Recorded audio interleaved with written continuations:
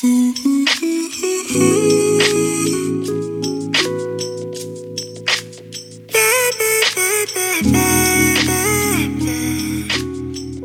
friends, it's your boy Sanchez and Cedric, and we're back on the mic.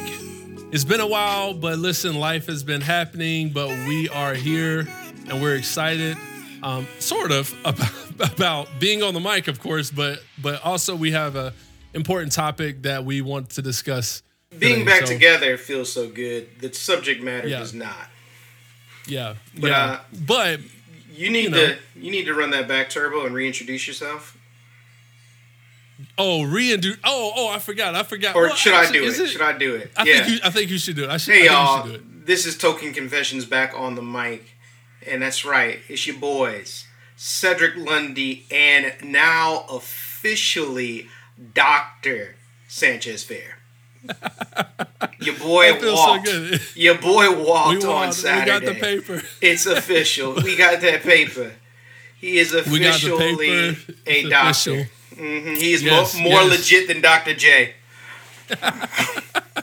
And it still feels weird, like all weekend, family and friends are like, oh my gosh, Dr. Sanchez, that has a great ring. And, but I'm still Sanchez. I'm still the same guy, got some letters in front of the name, but I'm going to wear it proudly. It's a lot of work that's gone into this over the last 3 years. It's been my token confession, which is kind of crazy that, what started a podcast, led me to finishing my master's and really, honestly, shaping and influencing a lot of my writing and research and my time.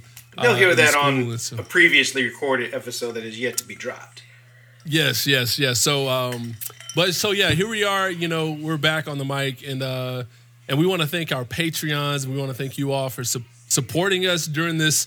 I'm not going to call it a hiatus. I would just say we had a lot going on. We needed some time. We had a lot of transition, and things and life just happened. So we're coming in today, and we're going to talk about this terrorism and hate crime, racially motivated hate crime that happened in Buffalo, New York. Admittedly, like I said, I've had a lot going on. I just graduated Saturday. You were celebrating, and rightfully so, when the news broke of the shooting on Saturday. And you also had some other things going on. I had a family emergency going on that you really didn't need to be diving deep into the details of the shooting. Whereas So we're gonna have a conversation. You're knee deep in it, and I had to give myself permission to step out of where I was the last 5-6 days. Give myself an allotted amount of time. I gave myself about 15-20 minutes to engage with what was going on, and then I had to invite it out of the room so that I could be present and responsible with things going on at the house. So. But for those of you who don't know, there was a mass shooting that was intentionally against black people, where a white man. I haven't gotten his name. They didn't disclose his name in the interview that I watched. Peyton. His name is Peyton. Mm-hmm. Okay. 18 years old. 18 years old. He drove a couple of hours. They didn't say where he drove from, so you probably have that information. 200 miles.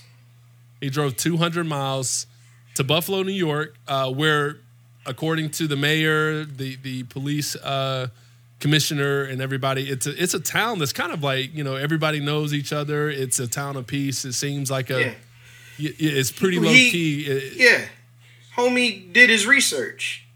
Yeah, he did his research, and he looked on public data and found this neighborhood in East Buffalo that is 1% white. So the first article I read basically described it like this, and I'm slightly paraphrasing. He got bored during the pandemic. Yeah.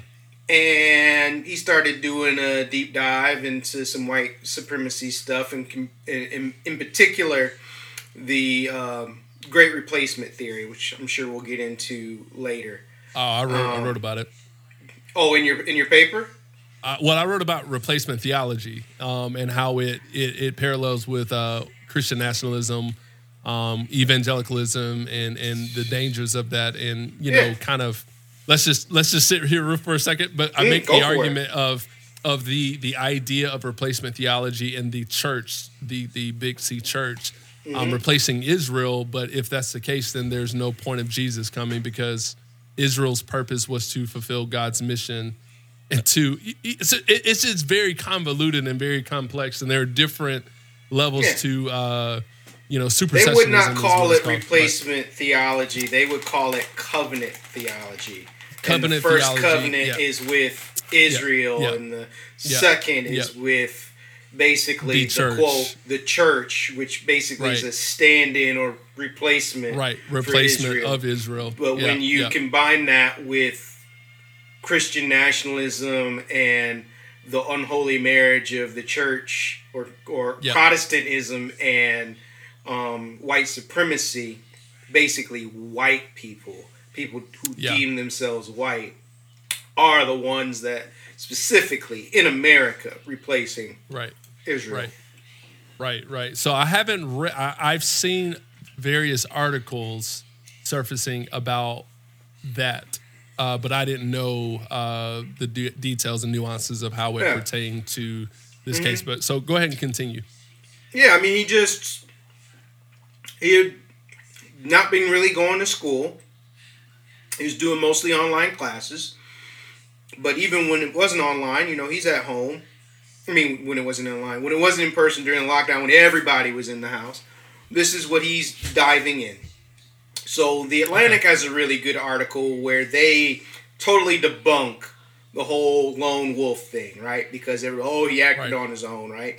And they said, yeah, he was a lone wolf with an online pack, right? with an online community of all these folks who were supporting him. You know what it reminded me of? I know exactly what you're gonna say. Batman. Yep, the Riddler and the new Batman. The Riddler and the Batman. Yeah. Mm-hmm. Yeah. Yep, he had online pack community. I haven't even read any of this stuff, but as soon as you said it, I was like, oh, the Riddler. Mm-hmm. Yep. Yeah. Yep. So, which of course, in the movie, those folks eventually get from behind their screen too. Spoiler alert. And join him in solidarity. It's not too big of a spoiler, but, folks will get to it. Yeah. If they haven't watched it. But this kid is a kid who, when his junior year, at the end of his junior year, he was given an assignment in class where they were to basically do a project around what do they want to do after high school. And he said, murder suicide. What? Mass murder suicide. No. Yes. So, of course... You can't be serious. No, I'm dead serious. Right?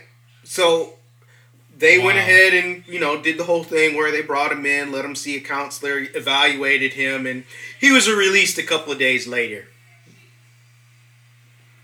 Wow. And then they basically lost track of him. Go ahead. So, is that why...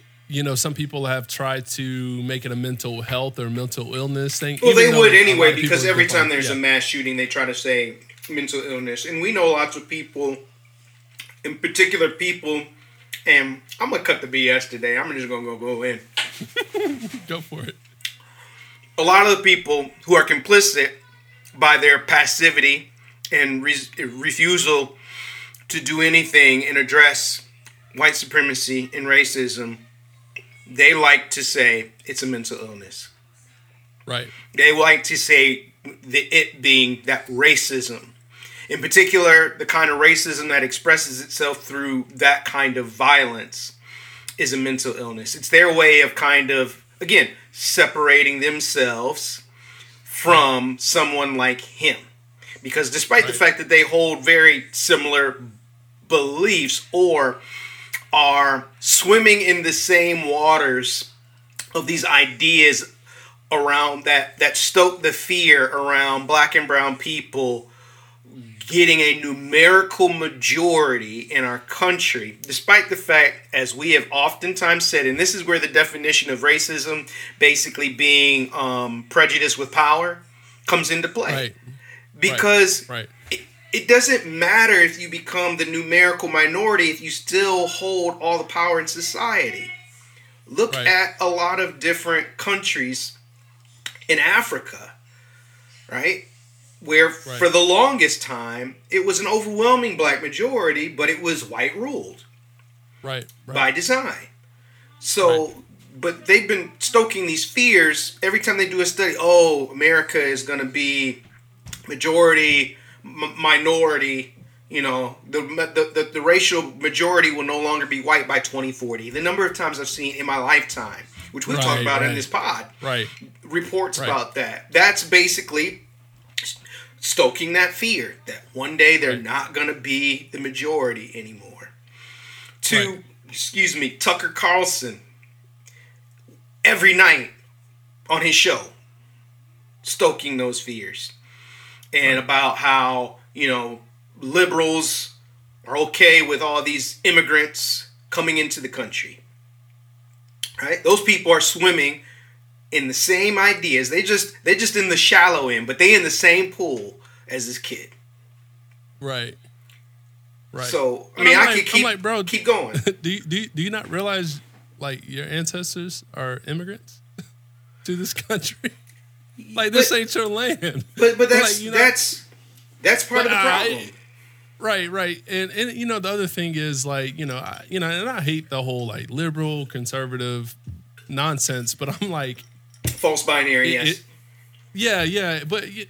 But I hadn't seen many quote unquote deemed liberals commit like racially motivated terrorist hate crimes. I'm not saying they don't do stuff, but I was just like, man, like, and I think that's what makes it really dangerous to explicitly and like associate yourself with something like a specific party or idea. Right, but to your point of how ridiculous the partisan, binary, liberal, conservative, whatever has gotten, is I know conservative-leaning folks who are already saying, well, did you read his screed?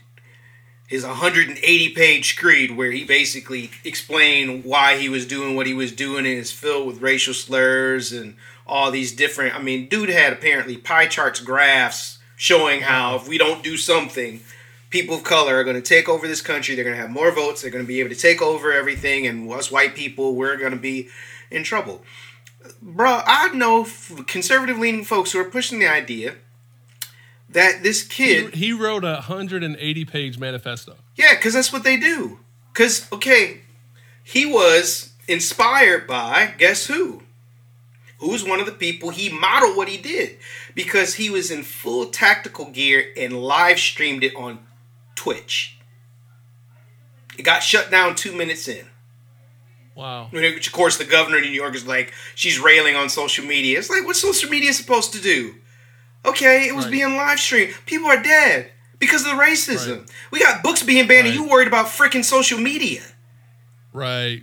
I mean, give me a break. Wow. Give me a break. Wow. But, yeah. He's in full tactical gear. He's live streaming it. And I forgot where I was going a second ago before I went off on the governor. You were going to say who he modeled it after. Oh, thank you. He modeled it after the New Zealand, Christchurch, New Zealand shooter that went in and massacred that mosque and killed 51 people. He basically was copycatting that guy. Wow. Which, this is since that incident, that tragedy, we have now had 4 straight years where a white male shooter has, in essence, mentioned in their little screed that they were inspired by that dude. Wow. The El Paso shooting in the Walmart. The I think the synagogue in Pittsburgh was before the New Zealand guy. But then there's also the synagogue out in California. Yeah. So they're targeting black folks. The Walmart in El Paso was predominantly Hispanic. And Jews. And these folks on here talking about, oh, well, he was a progressive liberal. He hated conservatives. I'm just like, number one, what difference does it make beyond some pissing contest that you guys want to continue to engage in about who's worse in the lesser two evils BS? Right. But then also, like, to your point, if he's mad at conservatives, it's because he believes that the conservatives are supposed to be taking up his cause. But they look at that he labeled himself a socialist, which again, like, these folks don't know and understand, and probably him either, what socialism actually is. Right, right.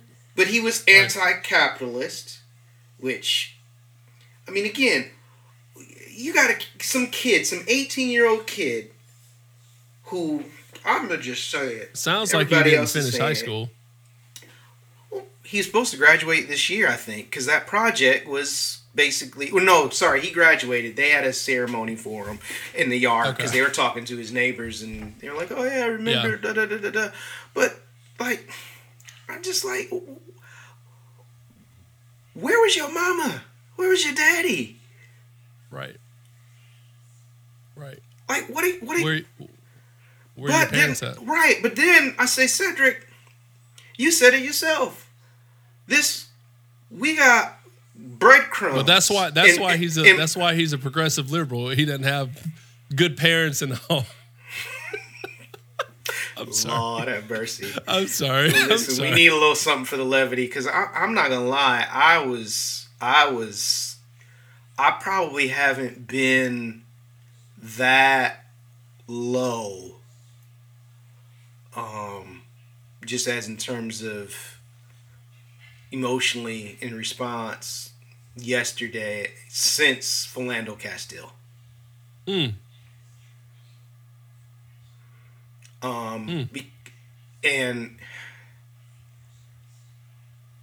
which seems odd to say, because I mean, Ahmaud Arbery, Breonna Taylor, and George Floyd back to back in 3 months straight in a matter of 8 weeks.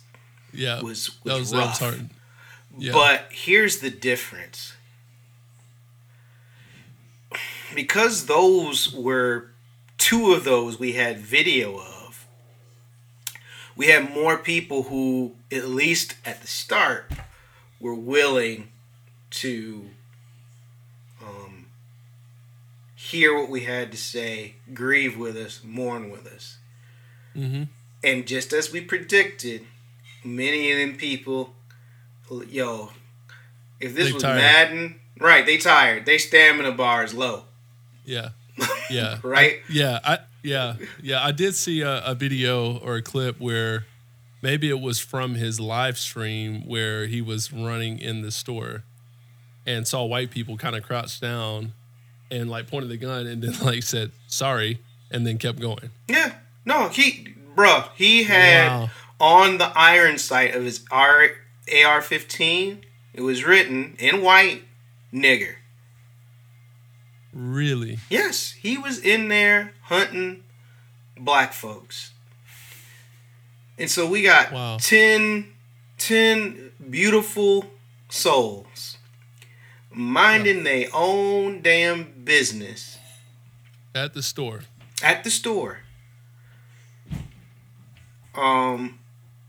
That, one lady, she's been running a food pantry for 25 years. Yeah.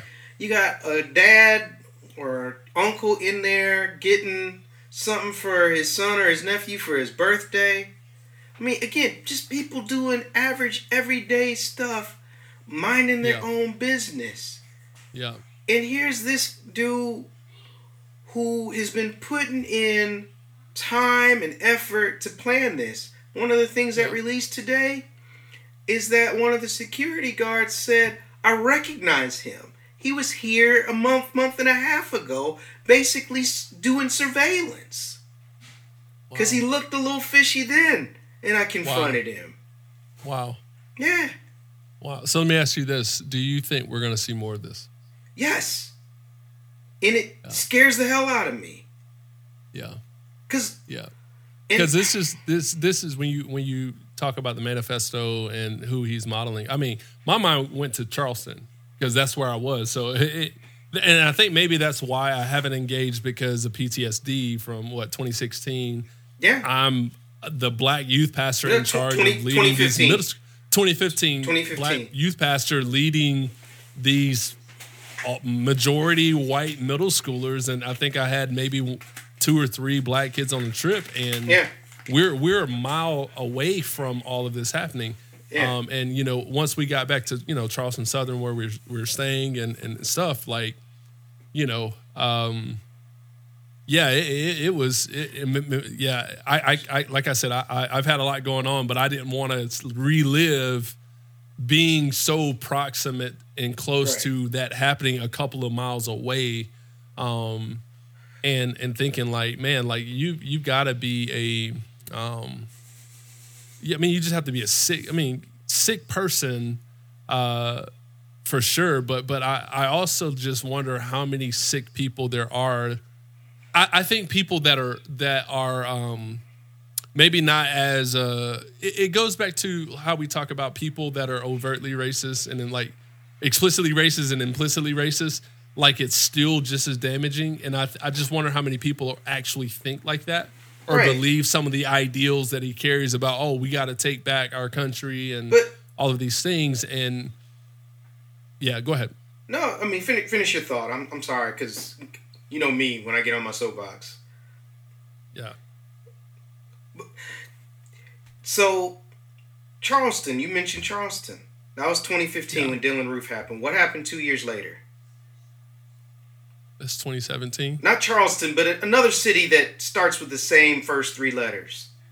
Oh, 4, in fact. You talking about West Virginia?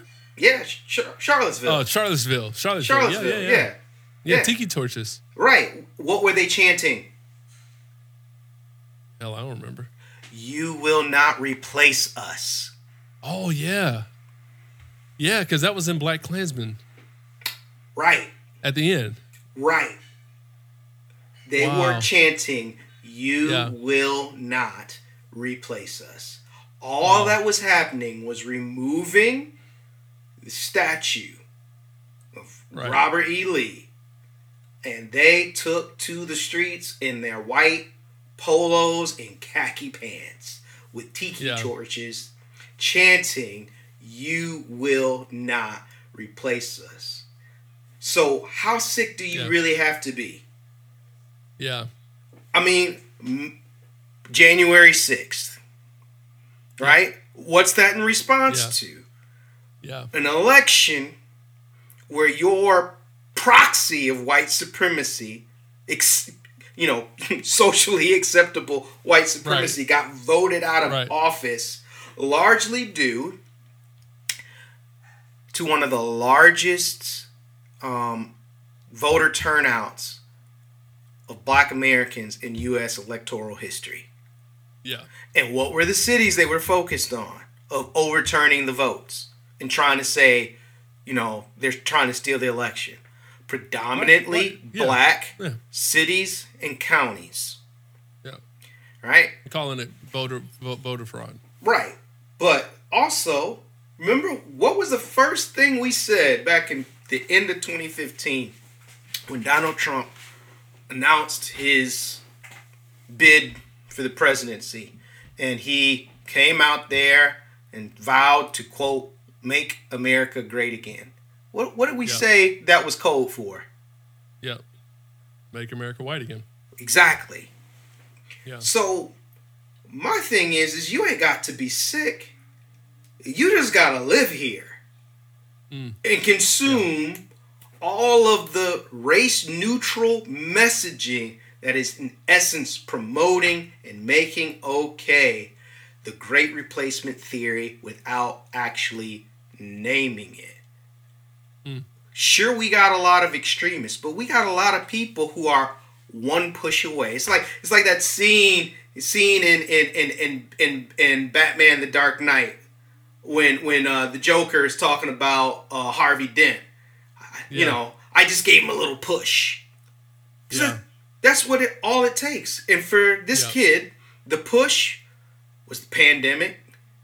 Yeah. And again, for a lot of these folks, the push, and this is how ridiculous, and to your point, sick it is. The real push has been what? That black folks had the audacity to say that our lives matter. Yeah. Yeah. In the face of violent white supremacy and racism, we had the audacity to say that our lives matter. And that's the push. Yeah. Yeah. Yeah. Now it's just, yeah, and it's funny because, when you talk about replacement theology or just replacement theory, I mean, I can't help but see all this stuff from a historic lens, right? Like, there's always you take slavery, right, and emancipation. Mm-hmm. What was the backlash to that? The Civil War, right? Mm-hmm. Yep.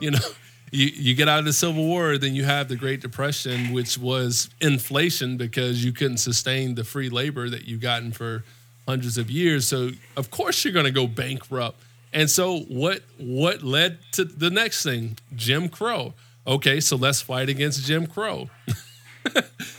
Right? And then what happened with Jim Crow? The Civil Rights Movement. Okay, well, let's fight against the Civil Rights Movement and form the moral majority. And let's start getting these things done in the office with block voting, getting evangelical pastors, resurgence of the evangelical wave, which kind of died and fizzled out because they didn't have much to say during Jim Crow, and they were really silent. And then, of course, we see the resurgence of their complicity during the Civil Rights Movement. And then you get the various things and, communist socialism, their threat to our great democracy and society. And then you go to, civil rights and so forth and so on, the moral majority.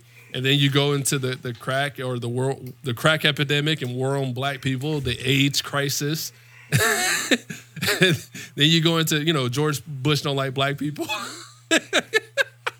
And then you go to Obama. I got reminded of that recently.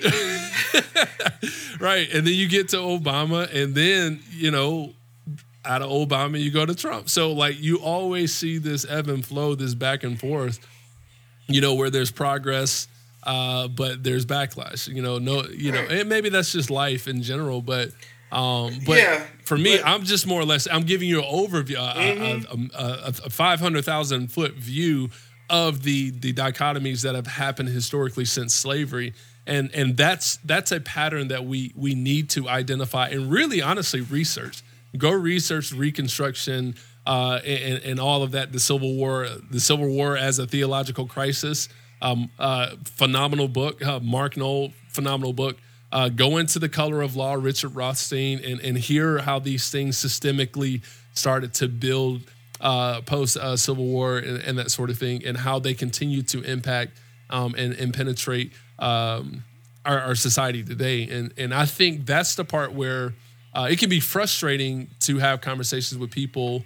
I was thinking about a couple of friends. I mean, you know my Facebook demographic. It's really diverse, but you see a lot of friends that are from small rural towns, and their main source of news is Facebook or their particular media outlets, and it breaks my heart because of course I want to engage and use it as an opportunity to educate, and for some folks I've been able to do that, and it's helped them process and navigate.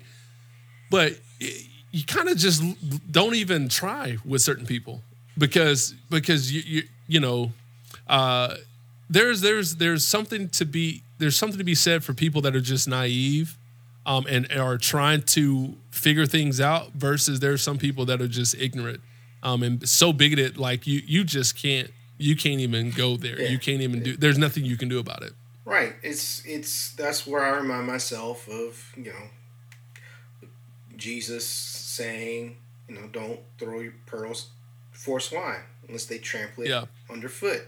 That's why, again, remember, Jesus sending out the 72, and you go into the home and you give them the message, and if they receive it, then great, stay a while. But if they don't, man, don't sweat it.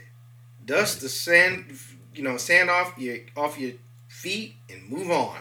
Move to the next town. Move to the next house. And I'm not gonna spend a whole lot of time arguing with folks that have shown themselves to be disingenuous. Right. And yeah.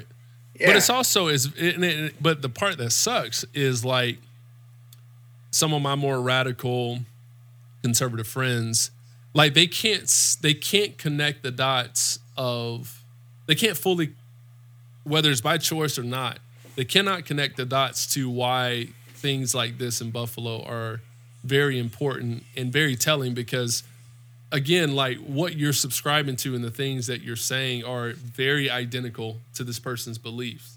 And if you're honest with yourself, you fear elements of losing power and influence and status. And that, I'm not going to say that's explicitly for all white people, because there's some black conservatives that are benefiting in these spaces that it is preserving the status quo.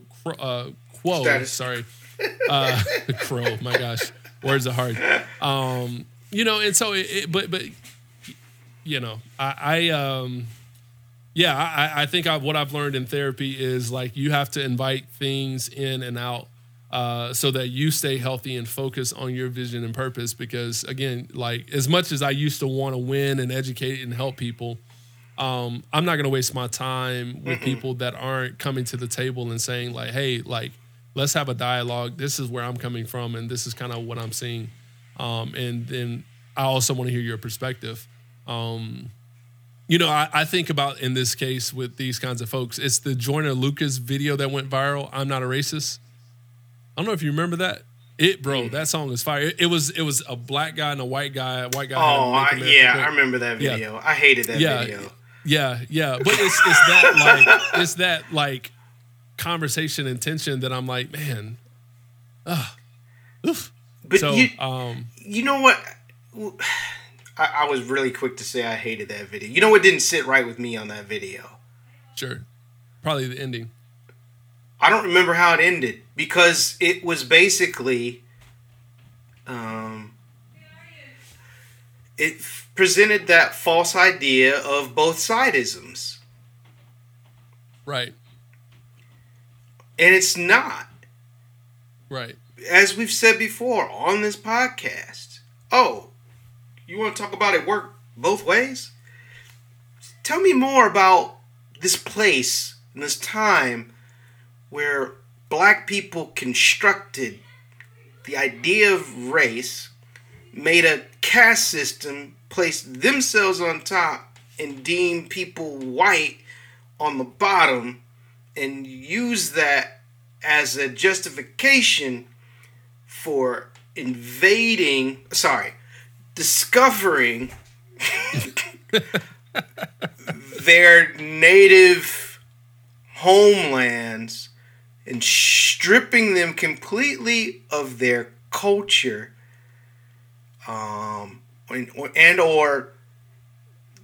basically stealing them away from their country and taking them to another country, stripping them of their name, their culture, their family, their identity beyond their own bodies, and owning that, and put them in subjugation and servitude, legal, lawful, justified by faith, religious institutions.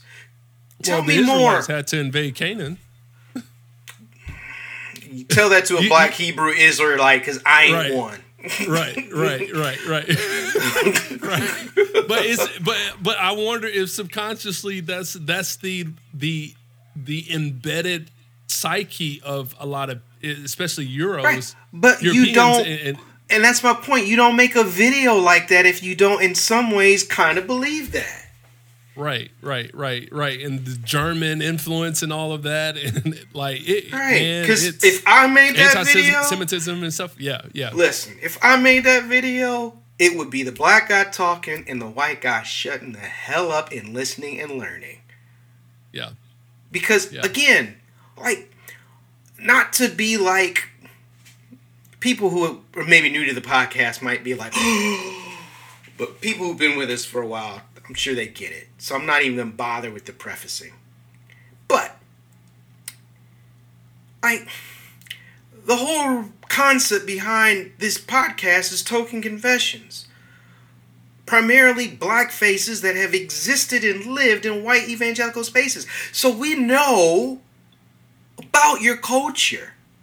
Right. Because in order for us to even be embraced and accepted in it, we had to, as black men, assimilate into it by discarding our own cultural uniqueness and divinity. Right. By embracing yours, the deemed white one. So no, if I made the video, it'd be the black guy talking, the white guy listening. I have a interrupter real quick. See, we hadn't done this in a while, so we're not used to Isla coming in to tell me good night. Good night. No, it's all good. That's so sweet. All right, that's so sweet. Yeah. But I got to be careful. I don't want to be called out like T. Morant for, actually loving on my child. No, not at all. And I would say this. Now, that video was made in 2017. Mm-hmm. And so where I think I will cut it a little slack is I don't think he would write the same thing now. Good.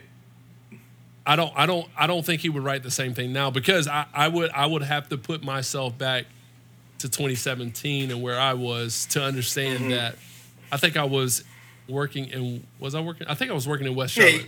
Yeah. And so there was a lot of that trying to understand that energy. So hear what we just said in 2022, but in all fairness, we're going to contextualize it for where it was and what it did, and it was, I think it was the first year of Trump's era, and so it was. And that's the other reason why I'm like, no, I reject this. Yeah. Now, and I say, no doubt. So, but I would to bring it full circle back to Buffalo, and the point we're at in America now is like this type of. Both sidesism, like it's not a relevant excuse. It's just not plausible. And I think if people are on that train, I would definitely encourage people to do more work and do more study with credible sources and credible material because you again, can get your hands on the materials because a lot of them are banned now. Well, there you go. And some of it, go to a library, go find it. Go to the library, go to the bookstore. Go to dare I say it, go to black institutions, go to Latino institutions, go to the primary sources, and don't rely on media to shape your narrative. And that's the power of media, man. It's beyond me. It is beyond me. And like, I think the worst thing that could have happened, and hear me say, social media is what it is. There are positives. Bro, we wouldn't be doing this if there wasn't social media. Right. But the greatest negatives is the amount of reliability that people place on media and social media. People literally giving their opinions and their perspectives without ever vetting these people out, whether it's on a podcast, whether it's on Instagram, TikTok, Facebook articles. Like, please vet your sources. Like, I will be quick to tell you when I feel confident in something and when I don't, but I could probably point you to somebody that's credible. And I think that's why this is super convoluted and nuanced for me. But again, when it comes to Buffalo, like it's undeniable that this is terrorism. This is a racially motivated hate crime. But I just hope that people wrestle with their own beliefs that align with what is being said. Yeah. And not dismiss this person, whatever his name is, Connor, Patrick, whatever. Peyton. Peyton. I knew I was close. Don't dismiss what he has said because he doesn't subscribe to capitalism and considers himself a socialist. And there's again, there are some successful friends that I have that barely graduated high school and doing really well. But you can't hang your hat on this person's understanding of what capitalism or socialism is, because you just can't. Yeah, I mean, I'd say all those things, and just again, I mean, people will do anything to distance themselves from any kind of sense of complicity of swimming in the same waters. Like I said, you got a lot of people who are saying stuff like this and other things that are basically in the shallow end of the same pool. Right. They swimming in the same waters. So what do these people do? They divest of whiteness. Elaborate for those that haven't been tracking with our podcast. So, again, race is a construct.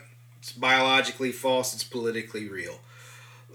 Whiteness is basically a collection of people who were of European descent, of various different countries in Europe, who took off their cultural uniqueness and divinity to embrace whiteness in order to be accepted and get the full rights and benefits of citizenship in this country.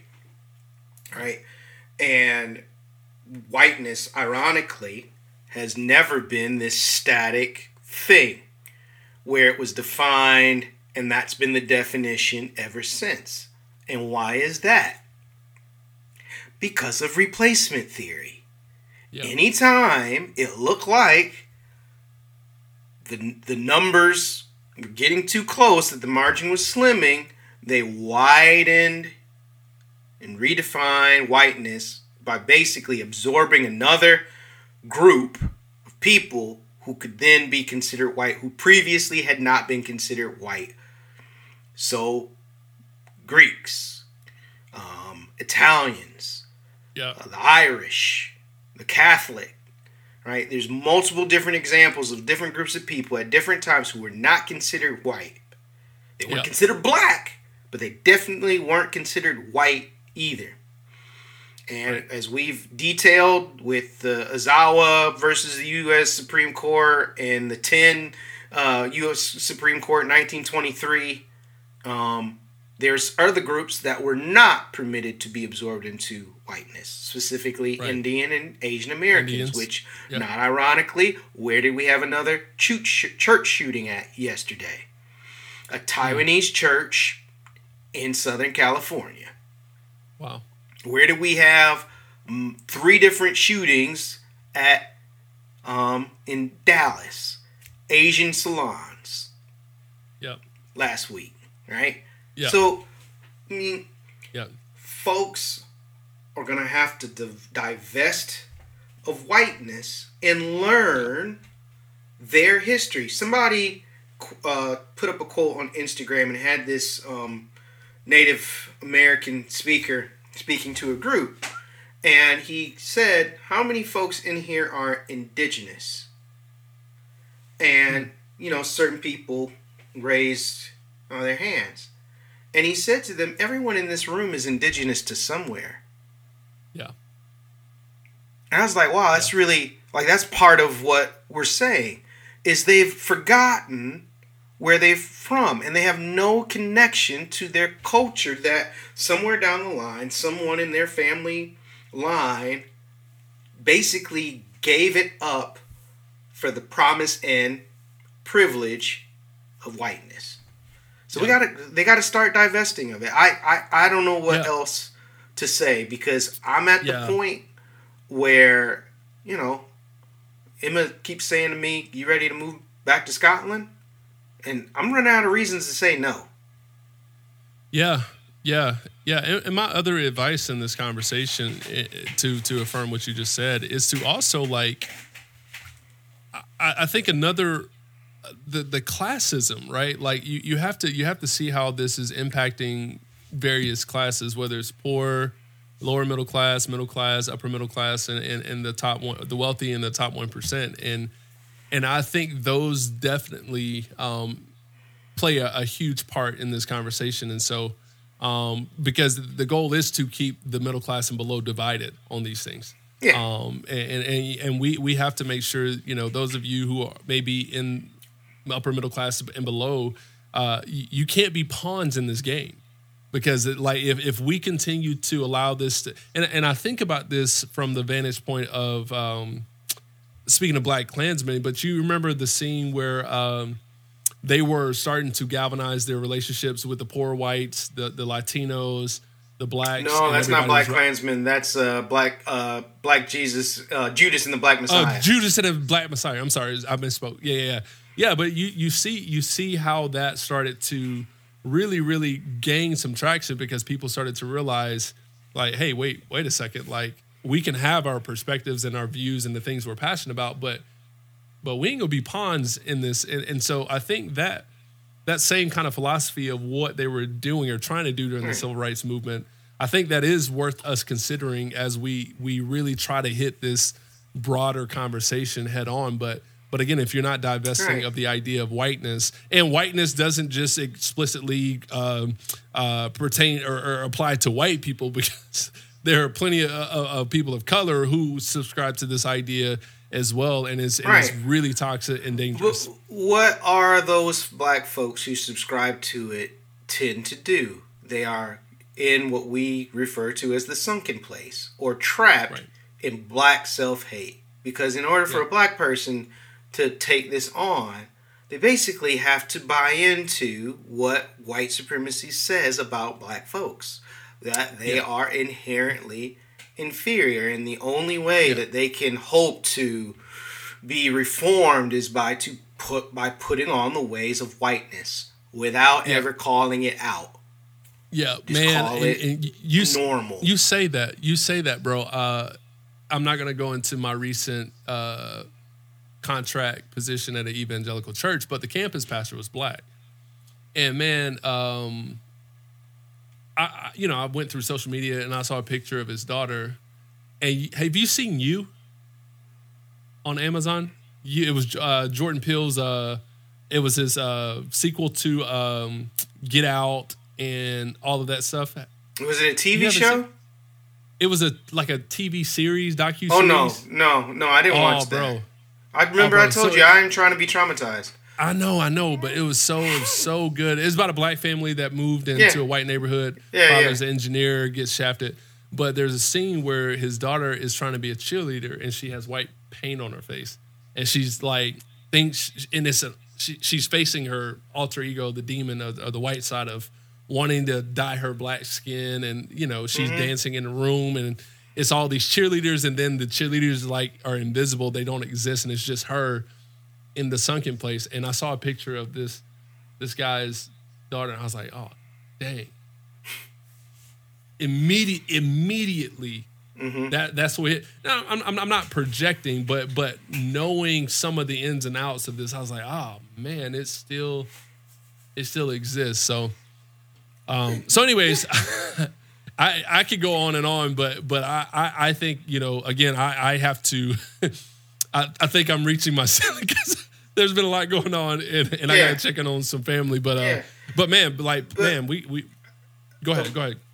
I would say the other thing is too, because the reality is Celestine Chaney, Roberta Drury, Andre McNeil, Catherine Massey, Margus Morrison, Hayward Patterson, Aaron Salter Jr., Geraldine Talley, Ruth Whitfield, and Pearl Young are no longer with us. Right. And this is yet again, these beautiful Black souls have been taken from the earth. And this hits hard. This hits hard. And it's one thing for white people to divest of whiteness, but what do Black people do while we wait for that to happen? Yeah. Unfortunately, again, getting to the end of research and studying, it's not fair. It kind of goes to something I'm dealing with right now. Like, why do bad things happen to innocent people? And is that when it comes to racism and stuff, I just don't see it. It's, in my opinion, currently as it stands, it's always at the expense and pace of white people's progression. See, that's where I'm like, this is beyond. And that's the hard reality. It is because, and this is why you can't separate power from racism. You can't separate prejudice from racism. Racism is power plus prejudice, and then how that impacts systems. Because I want it to come to a different conclusion, but not only in my experiences, not only in people that we know that are getting blackballed right now because they are speaking out and educating people, racial progression, unfortunately, because of power structures and balance right now and influence and deep pockets, it is at the pace of the majority culture's progression. It is. Yeah. So it sucks. So what do we as black people do? Well, you could say, one could argue you build your own empire and wealth and that sort of thing, but we've seen where, okay, well, we're going to go shop black, we're going to be black, we're going to support black and all this stuff, and black people have to follow through. We have to get our stuff. We have to deal with our internal stuff. We have to deal with our internal issues and overcome some of this stuff. We have to support one another. You have to get your mental right. But man, honestly, I can't answer that question in the current headspace I'm in. I can't answer that question because I'm listening to Kendrick Lamar's album right now, and I'm like, bro, he is boom, boom, boom, boom, boom, boom, boom. Every topic that you can hit. Yo, it's funny because a friend of mine was like, I'm just not really feeling it. The music production. I'm just like, it's amazing. Well, I'm just like, when you're talking about the things he's talking about, it shouldn't sound like just the same old. It ain't Drake. It ain't Drake. It ain't pop, man. Like, no. Like this guy. But it's not even. He is literally evolving and growing, and you can't just listen to a Kendrick album isolated from the rest of his work. No, you have have to listen to it within the context of what he's already given us, because otherwise there are quadruple meanings to everything. And, okay, to help people, let's go on Kendrick, because Kendrick is phenomenal. Go listen to the podcast. Look up the podcast, Dissect. Mm-hmm. Cole Kushner does an excellent job at dissecting Kendrick's work. And if you want to understand what he's talking about and what he's going through, and exactly to Cedric's point, his evolution, go listen to that podcast. And then go listen to his newest work. But honestly, man, I'm not saying I'm hopeless in us doing better and supporting ourselves. I just... Yeah. I got it. It's tough. I got a simpler one. There's two. One's a little bit more, I don't know, borderline defeatist. Yeah. But like Andre Henry said it today on Twitter. Black folks, what's your exit strategy?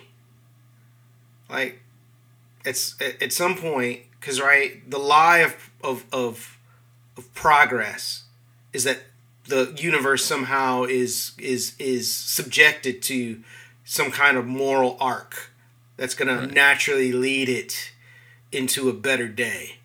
So we just need to sit back and let it happen. And listen, we ain't got time for that.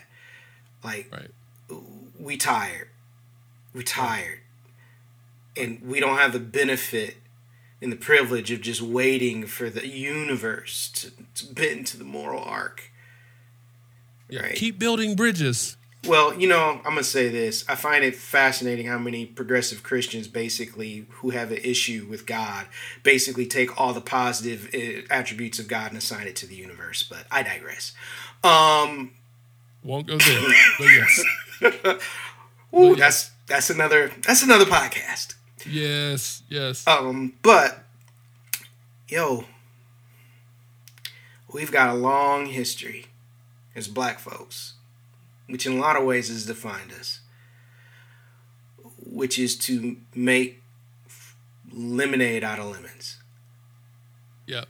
Which is to continue to live, love, laugh, and create.